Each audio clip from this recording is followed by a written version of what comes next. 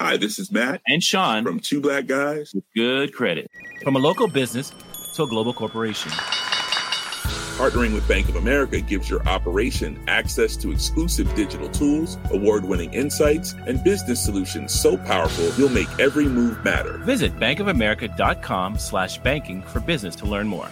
What would you like the power to do? Bank of America, N.A., copyright 2024.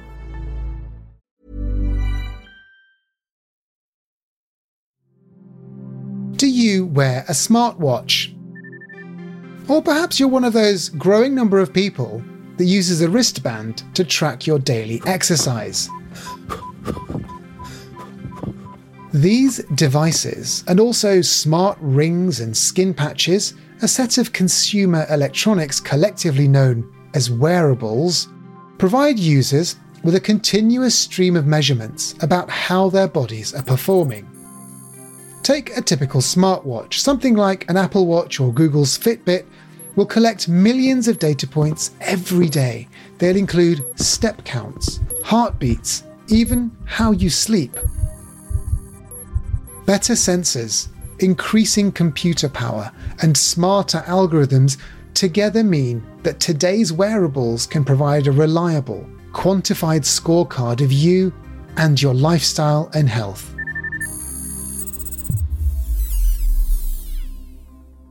But the promise of this quantified self revolution goes much further than that. It could one day transform healthcare and medicine itself. Hello and welcome to Babbage from The Economist, our weekly podcast on science and technology. I'm Alok Jha, The Economist science correspondent. This week we're looking at how modern sensors and algorithms have turned consumer wearables into must-have devices. This is a topic that we've been very interested in here at Babbage. Regular listeners will know we've talked before about Fitbits and smartwatches that can help to diagnose and monitor health problems. We've even looked at how wearables could improve your sleep. In today's episode, we'll explore exactly how sensors and smart software can monitor and improve the health of people and populations. And we'll also take the technology a step further and ask, can wearables and their associated apps actually start to treat diseases?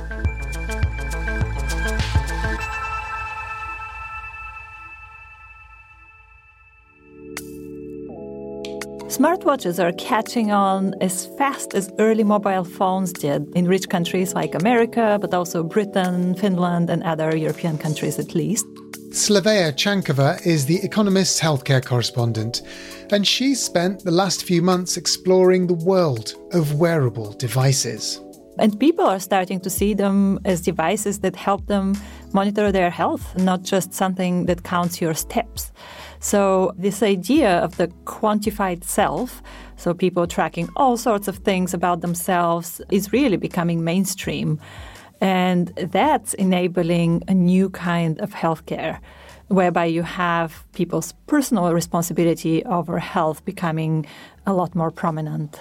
So I'll admit a personal interest in this. I've had an Apple Watch for some time and I love counting the number of steps I'm doing and all of that. But it's always been a bit of a consumer product, kind of something that you just do as a bit of fun, really. But what we're seeing as a trend, which you've been reporting on, is that this is something that can actually improve your health properly, like with data, with evidence and so on. So why is it specifically now that that's happening? Well, part of all of this is inspired by the pandemic, which really increased people's interest in watching over their health because they couldn't see their doctors. And now they're also able to measure what's going on in the body. We saw, within months that blood oxygen saturation was identified as something to watch for severe COVID. It was added on many devices. So they really became kind of diagnostic devices in one way. So more useful, basically. Yes, for tracking hardcore health metrics rather than just counting steps. And what about things like software as well? I mean, how does that help?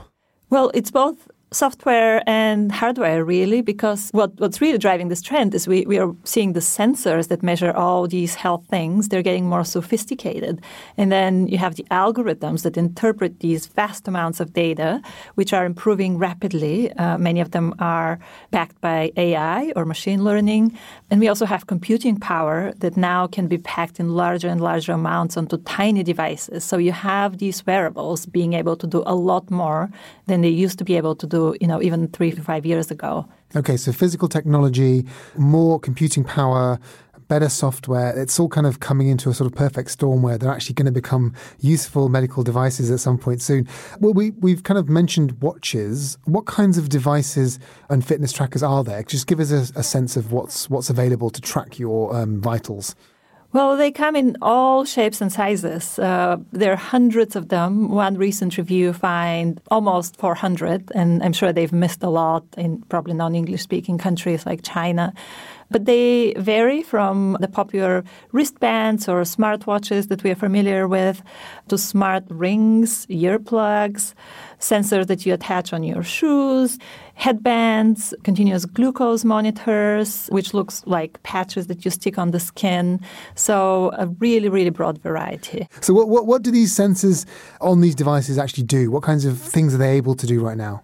They can do tons of things. So most of them have various LED lights. So that's kind of one of the primary mechanisms through which the sensors are really peeking inside the body and trying to estimate what's going on in the bloodstream, for example. So on devices, you often see green, red, and infrared LED lights. Some of them have temperature sensors. Most of them have miniature 3D accelerometers. And, all these photodetectors that I mentioned. And so all these different coloured lights and the algorithms that exist right now, what kinds of information are they gathering about your body and kind of how good is it? So if you take, for example, the green LEDs that measure heart rate or pulse, the way they do that, they shine light through the skin, it reaches the blood vessels, and then as they expand and contract, when the heart pumps blood through the body, the light that bounces back changes accordingly. But some colors of lights are more sensitive to artifacts like motion or temperature or humidity and all of that. So their signal needs algorithmic adjustment. So obviously some of them are better when you're sitting still. So they would measure things at night or when they catch you, not moving around. Some of them are better when you're exercising. So that's why you have all these different bits of technology. It's one thing to count steps and measure pulses and all of those things more accurately, which is clearly happening. But how do you turn all of that information into something that's medically useful? Because that's a whole different world. Yes, and that's where the algorithms come in, and they're becoming more sophisticated, particularly when we have more computing power that can really make them work with large amounts of data off our wrists or fingers. So these algorithms vary from fairly basic ones to quite complex programs that combine lots of different data sources to come up with digital biomarkers, as they call them. So a simple one would be just turning the noisy data from photodetectors, as I just described, adjusting it for noise, and calculating the heartbeat or the pulse. A more complicated algorithm would combine several different things like heart rate, temperature, movement, to measure quality of sleep. Not only that, more complex algorithms can even collect clinical data. Sensors obviously read out a vast range of numbers. They start analog and become digital. Ewan Ashley is a cardiologist and geneticist at Stanford University. From the perspective of heart rate, for example, you get a waveform that basically goes up and down, and you have to then turn that into something useful like heart rate. Heart rhythm can be then guessed at from that. And obviously, as you move around and exercise, you start to see what is the gap between each individual heart rate. And for example, to pick up a very common bad rhythm of the heart called atrial fibrillation, and that can be very powerful. Atrial fibrillation is when the heart beats at an irregular rhythm. One complication of that condition can be the formation of a blood clot inside the heart. If that clot gets into the brain, it can cause a stroke. There are effective treatments for clots, blood thinning drugs. But first, you do need to know that you have a problem. So the opportunity for digital health is to be able to use a wearable sensor that sits all the time on the wrist or most of the time during the day and can constantly or intermittently check to see if your heart rate is regular or irregular. And the algorithm part of that is really as simple as that. Is your heart regular or irregular? And the companies look a little differently at ways of picking that up. But generally speaking, they check for that regularity. They check again a few more times. And if they find it multiple times to be irregular, they would report that back to you as potential atrial fibrillation. The sensor that you've just been talking about, is that in a sort of smartwatch, or is it something more bespoke than that? Yeah, it's now embedded in multiple smartwatches. Most famously, I think the Fitbit and Apple Watch both have that functionality, but there's also multiple others that can bring that forward. In recent years, America's medical regulator, the Food and Drug Administration, or FDA, has cleared the software on the Apple Watch to identify atrial fibrillation. And in April this year, Google's Fitbit got clearance for its atrial fibrillation function too. That means that the FDA has decided that these algorithms are medically reliable when measuring the condition. Many smartwatches now also offer the ability to record an ECG. That measures the electrical activity of the heart. And it also means that these watches can confirm a suspected diagnosis of atrial fibrillation. In this way, wearables could help to screen a so-called healthy population. Although the FDA insists that the data itself is not intended to inform clinical action, Ewan has had first-hand experience of patients who've been warned of a problem by a wearable device. Without them, they may not have gone on to seek medical help and get a formal diagnosis. We should calibrate for the fact that my practice is in the middle of Silicon Valley, and so very many of my patients are very techie to begin with and are very interested to try the latest thing. So I had one patient, for example, who was sitting at home watching TV and eating pizza, and his smartwatch congratulated him for being in the fat burning zone. And he was rather surprised by that since he was sitting at home watching TV. That's my kind of fat burning. Yeah, exactly. No miracle cures here. But then he felt a little palpitation that he hadn't actually noticed prior to then and thought maybe something was up. So he went to the hospital. It turned out he was in a potentially very dangerous rhythm called ventricular tachycardia that his Fitbit had really, without trying, picked up. His heart rate was essentially 150 beats per minute. So I think that the value of these devices is actually very significant, although we're at the earliest stages in working out how best to use them. We can laugh about some of these examples as being slightly ridiculous, but what is the risk of false positives and misleading information from these sorts of devices? Yeah, that's something that has been really a significant focus over the course of the last few years for those of us who are interested in this area. In fact, in the end, it turns out to be quite well calibrated for both Apple and Fitbit, at least the two that have been studied the most. I think the medical community felt that that was an acceptable false positive rate. Of course, that means, because it's tuned in that way, that there will be some cases where it is not picked up. The inevitability of a very high specificity is that the sensitivity is a bit less, which is to say that there's a few cases where the atrial fibrillation might be missed. Ewan thinks it's got the potential to bring massive public health benefits. If you can pick up this rhythm in advance of, let's say, someone presenting with a stroke, obviously that has significant benefit for the individual, but even thinking about that on a population basis, stroke is one of the most expensive conditions from the perspective of rehab. So this could be something that could actually save the healthcare system money over time. Ewan has also been investigating how accurate consumer wearables actually are, compared to the medical grade systems used in doctors' clinics today. This was several years ago, so several generations of devices ago. We were actually pleasantly surprised at just how good the heart rate monitoring was. And we felt at that point that it really was ready for clinical prime time. But I think it's important to note that not every measurement is at that range. So while the heart rate estimates were really good, in that study, the estimates of energy expenditure, so the calories for exercise, were really all over the place. And no device really was significantly accurate in detecting those. So I think there's some caution required. For example, if you're exercising and your device tells you've used 300 calories and you think, well, that's a donut for me later this afternoon, then you have to be a little bit careful with that estimate because the accuracy isn't really quite there for calorie and energy expenditure. Even when measuring a more direct signal like a pulse, though, wearables can have their problems. If you look at a Fitbit, it's the back, the green light that's pulsing. It turns out that different color skin will absorb that green light in a different level. That's Andi Korovos. She's the co-founder of a digital health organization called Human First. So, for example, depending on the coloration of your skin, those will absorb sunlight in different forms.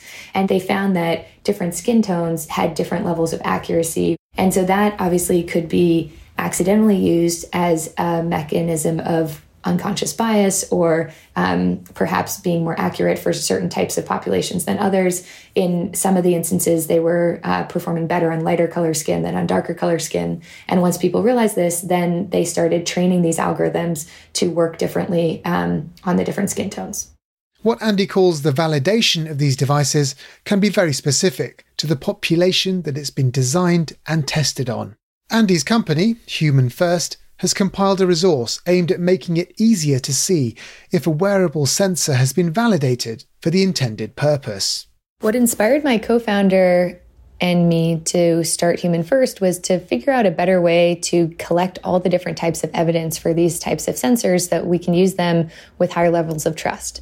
And we track over 1,000 different sensors and wearables, and then also the measures and different conditions that they're used in. And today, 22 of the top 25 pharma companies use our platform, but we've also released a part of our platform, open access, free of charge, for academic researchers who are using these certain types of tools. But that doesn't resolve another potential problem with the data from consumer devices. America has privacy protections for health data, but wellness data isn't covered. Yet, as we've seen, the information from consumer wearables is edging closer and closer to being used as health or medical data. So imagine right now, your blood, urine, stool, your genomic data, we generally have good protections around those so that you don't have some sort of discrimination for it. And the lines between health and wellness are very fuzzy. So when someone says, oh, this helps you sleep better, that's not making a medical claim saying this helps cure your insomnia. Does. And our protections for medical products is very high. Our protections for wellness data is not very high. And the way that our current regulatory system works is we don't have a lot of good ways to ensure that people aren't discriminated against in a non-health data. So maybe your product that is measuring a vocal biomarker or a speaker that's turning on your lights could also measure how much tremor you have. And early stage Parkinson's can show that it's arriving based on some of the tremor sounds that you have. If we don't really think about this holistically, a company that is collecting voice information might also say, hey, maybe this person has Parkinson's. Maybe we want to show them certain types of ads, or maybe we want to segment them in a certain type of group. And that can have pretty significant unintended consequences for people, especially without a comprehensive overview of non-discrimination. Andi wants governments to think more about how they protect all of this personal information. So that's why it's really important to think about what is in this privacy policy, who has access to this data, how can that data be used for my benefit or against me, and really thinking about the security of these different types of tools, because effectively you are uniquely identifiable with 30 seconds of walk data. So this is extreme biometric signatures that can measure information about you. I think, unfortunately, we've probably passed a point where we're able to really protect this information. So I think a lot of people say don't share it, but a lot of it's already been shared in a pretty meaningful way. And so what I hope most people start thinking about is how can we make sure that certain groups are not discriminated against and that we all have access to high quality, good healthcare. It's worth remembering that more data can bring its own problems too. For me, I think at a population level, it's very exciting that we're able to arm people with more data. And I think one of the things that we just have to make sure that we're doing is, are we giving people information that is actionable for them and not overwhelming the healthcare system? So I think that these will be much better in certain circumstances than others. That's an important point. If an algorithm decides that lots of people have a particular heart condition, it might not then be able to advise on what people should do with that information. That means lots of people get worried, and it causes an unprecedented burden on healthcare systems. Therefore, these tools need to be properly validated and easy to use, both for patients and practitioners. The potential for wearable devices to better monitor health, though, is huge. People with chronic conditions will reap the most immediate benefits by using technology to monitor their individual health. They'll be able to use their own real-time measurements to gauge how healthy they are and how much a new medical intervention might be helping. Diagnosing and monitoring won't be the only ways, however, that wearables will have a tangible impact on health. There's the tantalizing possibility that these technologies could help to treat conditions too. That's coming up.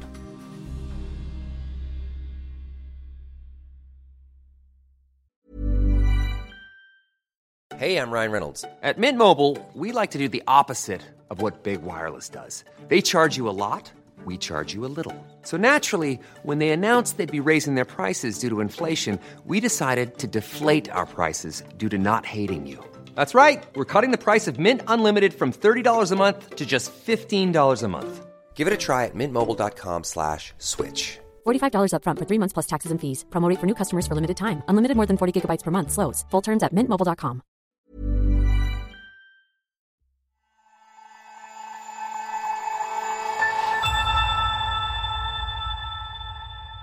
I'm back in the studio with Slavea Chankova, The Economist's healthcare correspondent.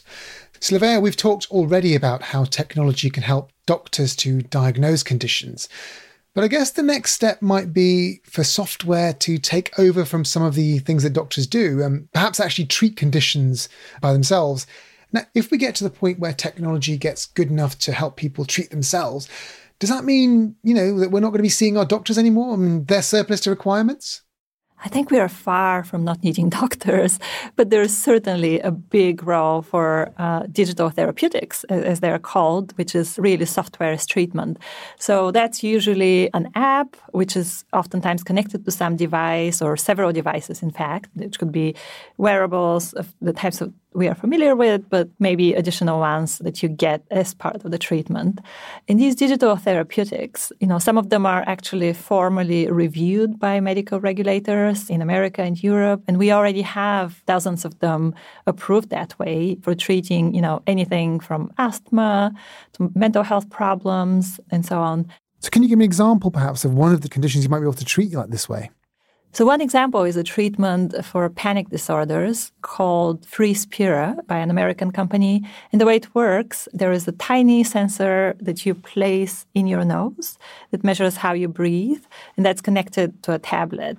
And the idea is that people with panic disorders, they breathe in a certain way that leads to the buildup of carbon dioxide, and that's thought to set off the biological mechanisms behind panic.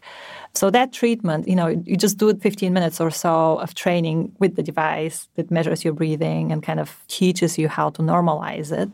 And early trials, relatively small, but they show very promising results for a condition that has been notoriously hard to treat. That's fascinating. So the idea there is that you're getting medical devices, or at least one day you'll be able to get medical devices miniaturized and able to be used outside clinics in a much more sort of friendly way than having to sort of find doctor's appointments and things, which can be quite difficult for people who have these sorts of conditions, right?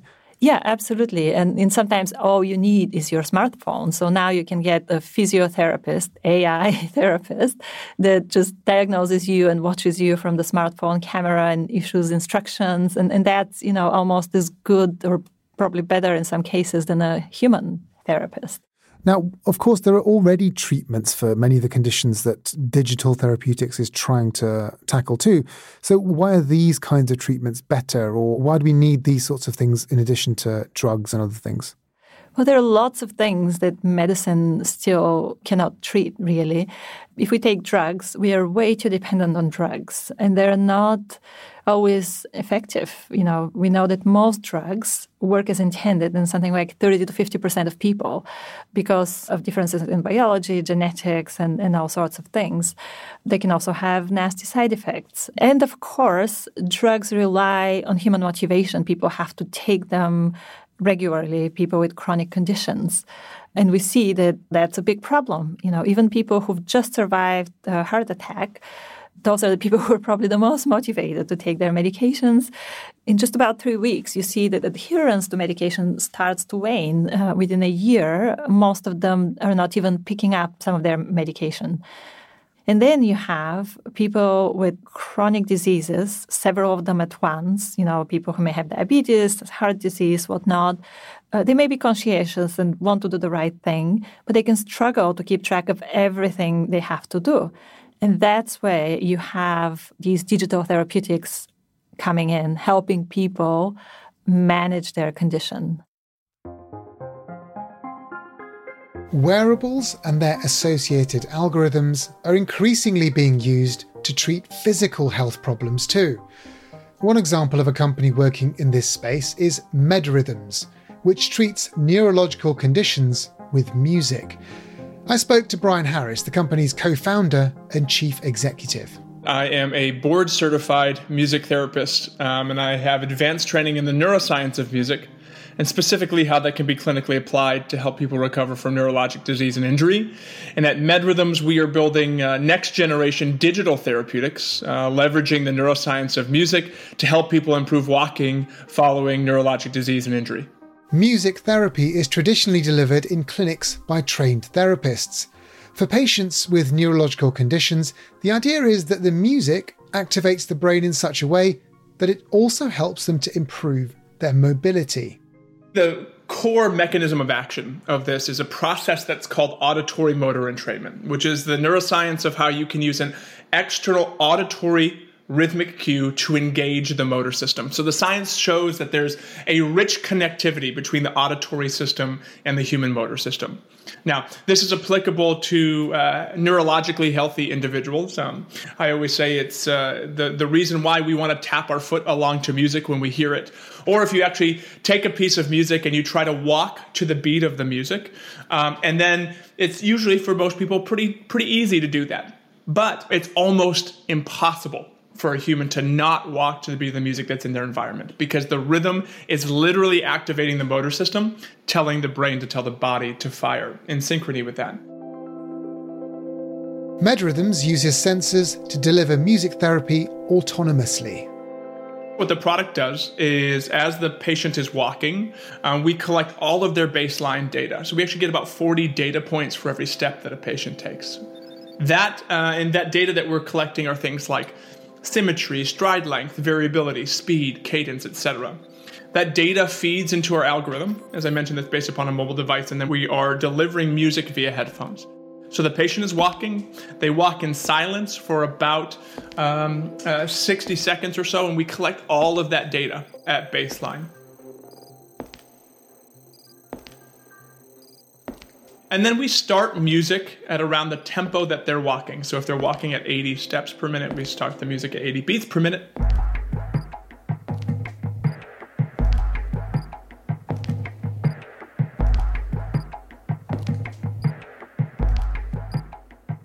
And then in real time, we are collecting all of their data about how well they're able to walk to the beat of the music, but also their quality of gait. So we're looking at things like variability and symmetry to ensure that they're walking with good quality. And then over time, we modulate the music at different tempos to push the patients to walk at different speeds while maintaining a high quality of gait.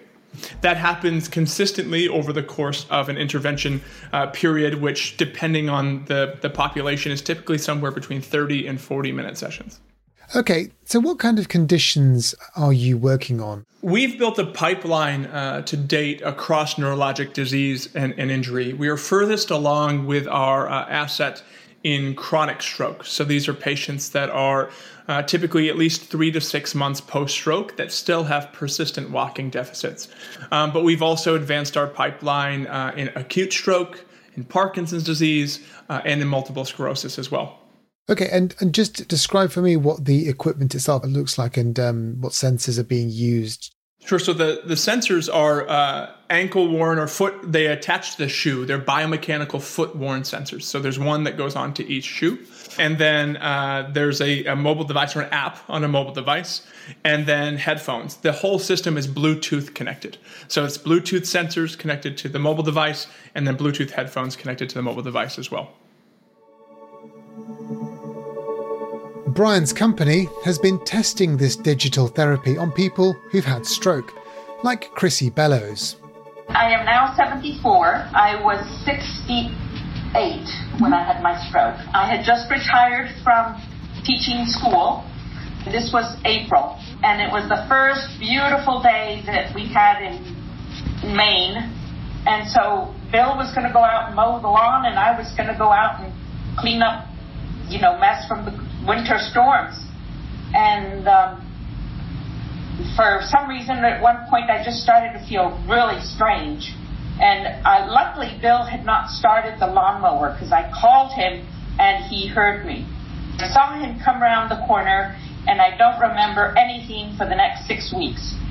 It was a left brain stroke, which affected her, obviously her right side, and the cognitive area of her brain. So she has some memory difficulty. That's Chrissy's husband, Bill. She was actually in the hospital for, I think, about 2 weeks, and then she went to rehab. The paralysis was complete on the right side. A nurse one day was able to get a tiny twitch out of one toe, but that was all. That was the only sensation she could feel on her right side. She was in rehab for, 5 or 6 weeks, I think. And with that degree of paralysis, she couldn't do anything with the right side. So when she came home at the end of that, she was pretty much only in a wheelchair. I had to roll her around. If she wanted to go to the bathroom, I helped her out of bed, into the wheelchair, roll the wheelchair into the bathroom. Same with the shower. The first shower I gave her was a disaster. With water all over the bathroom, all over me. I think I was as wet as Chrissy was. When Chrissy was offered to try the MedRhythm system, she and Bill took the opportunity. We went down one day to do some testing. We walked in and Brian said, I want you to walk for 30 minutes today. And I thought, you've got to be kidding. She hasn't walked for 30 minutes, 4 or 5 years, whatever it was. Chrissy finally said, I've had it, I can't go any longer. Brian, who was with us, Brian Harris, said, this is close enough to 30 minutes that we can stop. So we walked to the chair, we were almost there, and Chrissy's leg wouldn't move. Well, the music stopped. Chrissy's leg wouldn't move. We got her sitting down, and I turned to Brian, and I said, what happened that she couldn't move her leg? And he said, the music stopped. But I thought, wow, this is really just amazing that it works that way.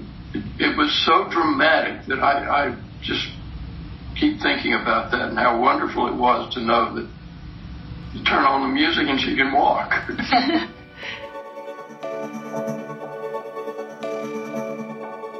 As you look at the field of chronic stroke, there really is nothing on the market that's been shown to be able to help these patients improve the way that they walk. When they get to 3 to 6 months post-stroke, that's when they typically stop receiving services or stop receiving insurance reimbursement because they've plateaued. That's Brian Harris, the boss of MedRhythms again. But what we were seeing in the clinic as a clinician, and then what we're continuing to see in our studies, is that patients can get better in this chronic phase of stroke. And if you looked at our feasibility study, we demonstrated that even in just 2 weeks of an intervention, that we could see between a 10 and 15% improvement in gait speed over the course of just 4 sessions. And so that is meaningful, particularly in that disease state where nothing currently exists to help them. There's still some way to go for this particular tool. For example, they'll need to undertake some rigorous clinical trials before this goes from just being a promising idea to a real clinical therapy. We are finishing up now a large multi-site national clinical trial, an 8-site clinical trial, for which data has not been analyzed yet, but we're finishing that up now in chronic stroke. So, we're early in the feasibility stage, but it's really rooted in robust literature supporting the intervention over the last 30 years or so, demonstrating that you can use an external rhythmic cue to engage the auditory system. Do you think that in future you'll be able to widen the number of neurological conditions to which this kind of therapy might be useful? Absolutely. I mean, based upon what we understand about the neuroscience of music, and even specific to walking, this is really applicable to anybody that has a walking deficit due to neurologic disease and injury. So this could be, as we think about some of the more well-known ones, Parkinson's disease, MS, etc., there's an entire pipeline of diseases outside of that this could impact. We even think about those with non-neurologic disorders as well, so the aging population. But then it also gets exciting to think about into the future because of how deeply processed music is in our brain and how it can be really beneficial for brain health. How could this be applied outside of just walking as well, which we've started to think about? But really, as we think about walking specifically, across the broad spectrum of neurologic disease and injury, we are seeing the potential application.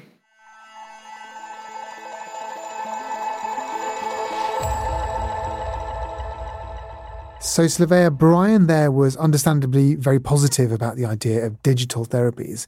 But the cynic in me does wonder, do you think that digital therapeutics might be a threat to existing drug companies and therefore might struggle to find a place?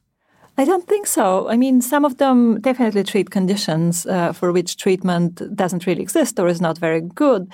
But for the most part, the way things are shaping up now is for digital therapeutics to be a sidekick of drug treatment, so used in combinations. And we are seeing lots of partnerships between pharma companies and digital therapeutics manufacturers. And pharma companies, they have the sales force to market these things to doctors because, they need to know about these things in order to prescribe them. But these apps can increase the efficacy of drugs. So if people eat better, sleep better, take their medicines on time, exercise more, they're likely to have fewer side effects. So they would be happier with their drug treatment.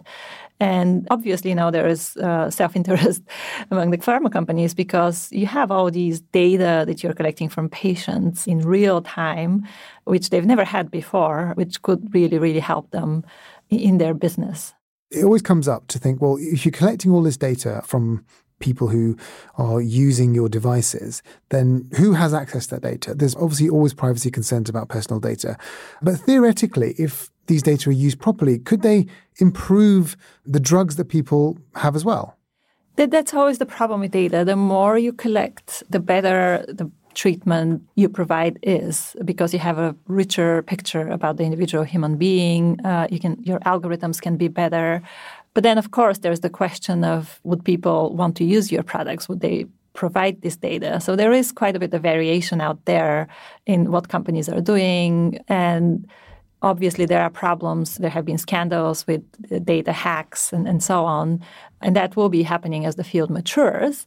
But longer term, I think providers will kind of find a way to strike the balance between collecting the data they need to improve their products and protecting the privacy of consumers to the extent that they can. And we're already seeing this, with some products, you may get a ping saying, hey, would you like to participate in this test of the product for certain medical conditions? And then people can volunteer and open access to their data for the device manufacturer so they can improve their product.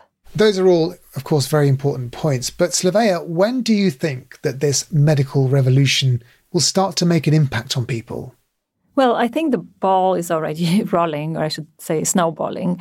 It's already happening, but it will take time before we start seeing digital therapeutics, for example, being prescribed the way conventional drugs are being prescribed. It may take, 10, 15, maybe even 20 years, according to the experts I spoke to. But the field is progressing rapidly, and the technology is really ripe. People are used to having these devices. They're getting more comfortable with the whole data sharing business. And there is a lot of investment going into this. We are seeing some of the tech giants now behind wearable devices. Now, Slavea, not only have you explained the entire quantified self industry to me, you've also been researching it on yourself for a few months as well. What are the things you've taken away from it? Well, at some point I was wearing 3 devices at the same time. So just tracking everything about myself. A medical marvel. You're probably the healthiest person on the planet. Yes, and it can be distressing at times if you don't have an explanation of what the metrics mean, but thankfully more and more devices actually tell you what these things mean and what you can do to improve your metrics. But I think I'm very, very optimistic about the future of all of this. There are lots of challenges, but as I said, the ball is already rolling. And we are moving away from a world, where you see your doctor maybe once a year and they catch or don't catch whatever you may have, to a world in which you have these devices watching over you all the time without you doing anything at all. And also you have this new shift from what doctors treating patients and telling them what to do to patients doing lots on their own, day in, day out, to keep themselves better, which is great because a lot of disease is actually lifestyle related. So if people can be helped to change those lifestyles, and that's what the devices and all the software can do, the impact can be absolutely enormous. Now, one aspect of this which we perhaps should talk about is access. The idea of having all these smartwatches and rings and so on is great, but some communities just won't have the devices, particularly, say, developing countries where there's usually a high burden for conditions like heart disease. Will this medical data revolution go to those places, do you think? Well, the way I'm thinking about this is, if you look at America, digital therapeutics are used by lots of people who might otherwise not receive care at all. So, mental health apps from the smartphone is one good example. And, the care from an AI therapist may not always be as good as that from a human being, but it's still something. It can fill a gap until a human specialist is available, for example. And, it can be accessed a lot more easily from home. So some people may not be able to afford the time off to go see a doctor. They may not be able to pay for care. Or in some places, there is a severe shortage of healthcare specialists, particularly in mental health. And then if you look at developing countries, many people are skeptical, but what I would say is just look at smartphones. In 2021, more than half of Indians owned a smartphone. And Deloitte, the consulting firm, thinks that by 2026, there will be 1 billion of them. So all this skepticism that technology cannot absolutely become widespread in developing countries, I would say is not a strong argument. Okay, and finally, Slava, because we don't want you to have any rest at all, and this isn't the last time we're going to be talking about these sorts of wearable technologies in healthcare, I'm led to believe that you're about to start testing personalized nutrition for us as well. Yes, that's one area I'm quite excited about. I'm interested in testing how sensors and algorithms can work together to improve diets, to really personalize them, because we know that most diets don't work at all for the vast majority of people. And that's an extremely important part of our health. So what I'll be testing is a product that's going to involve a continuous glucose monitor, an app, and set of scientific muffins. I'm sorry, that wasn't what I was expecting to hear. What's a scientific muffin?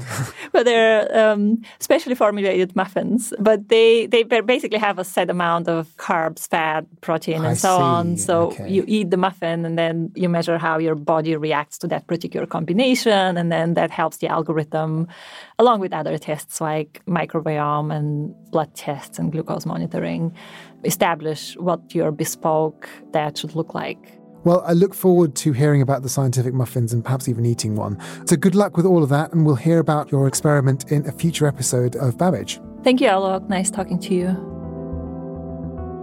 You can read Slavaya's full Technology Quarterly supplement on all of this and more by subscribing at economist.com/podcast offer. There's a link in the show notes. Consumer wearables are showing a tremendous amount of promise that goes well beyond monitoring general well-being and much further into improving health and even becoming part of medicine. Sure, there are plenty of issues still to solve. Are they equally reliable for everyone? Will they generate unnecessary worry, sending too many people to their doctors for tests or treatments that they just don't need? And with big tech companies producing ever more devices and sensors, more new tests could become the norm for a so-called healthy population. Technology companies often want to move fast and break things, but a mantra that works well for social networks and software might not be so suitable when it comes to looking after human bodies.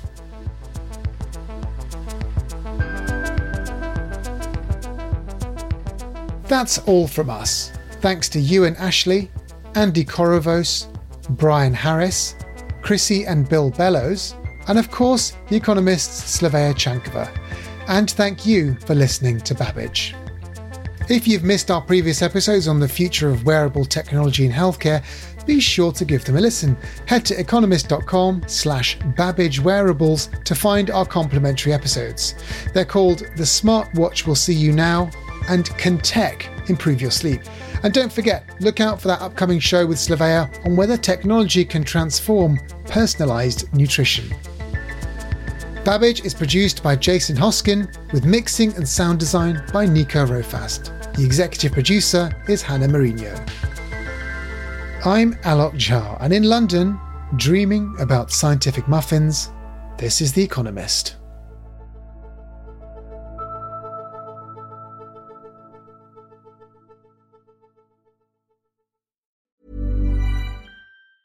Hi, this is Janice Torres from Yo Quiero Dinero. If you own or operate a business, whether it's a local operation or a global corporation, partnering with Bank of America could be your smartest move.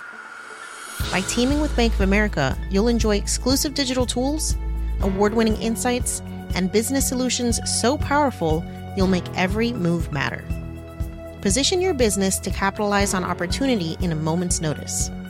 Visit bankofamerica.com/bankingforbusiness to learn more. What would you like the power to do? Bank of America, N.A., copyright 2024.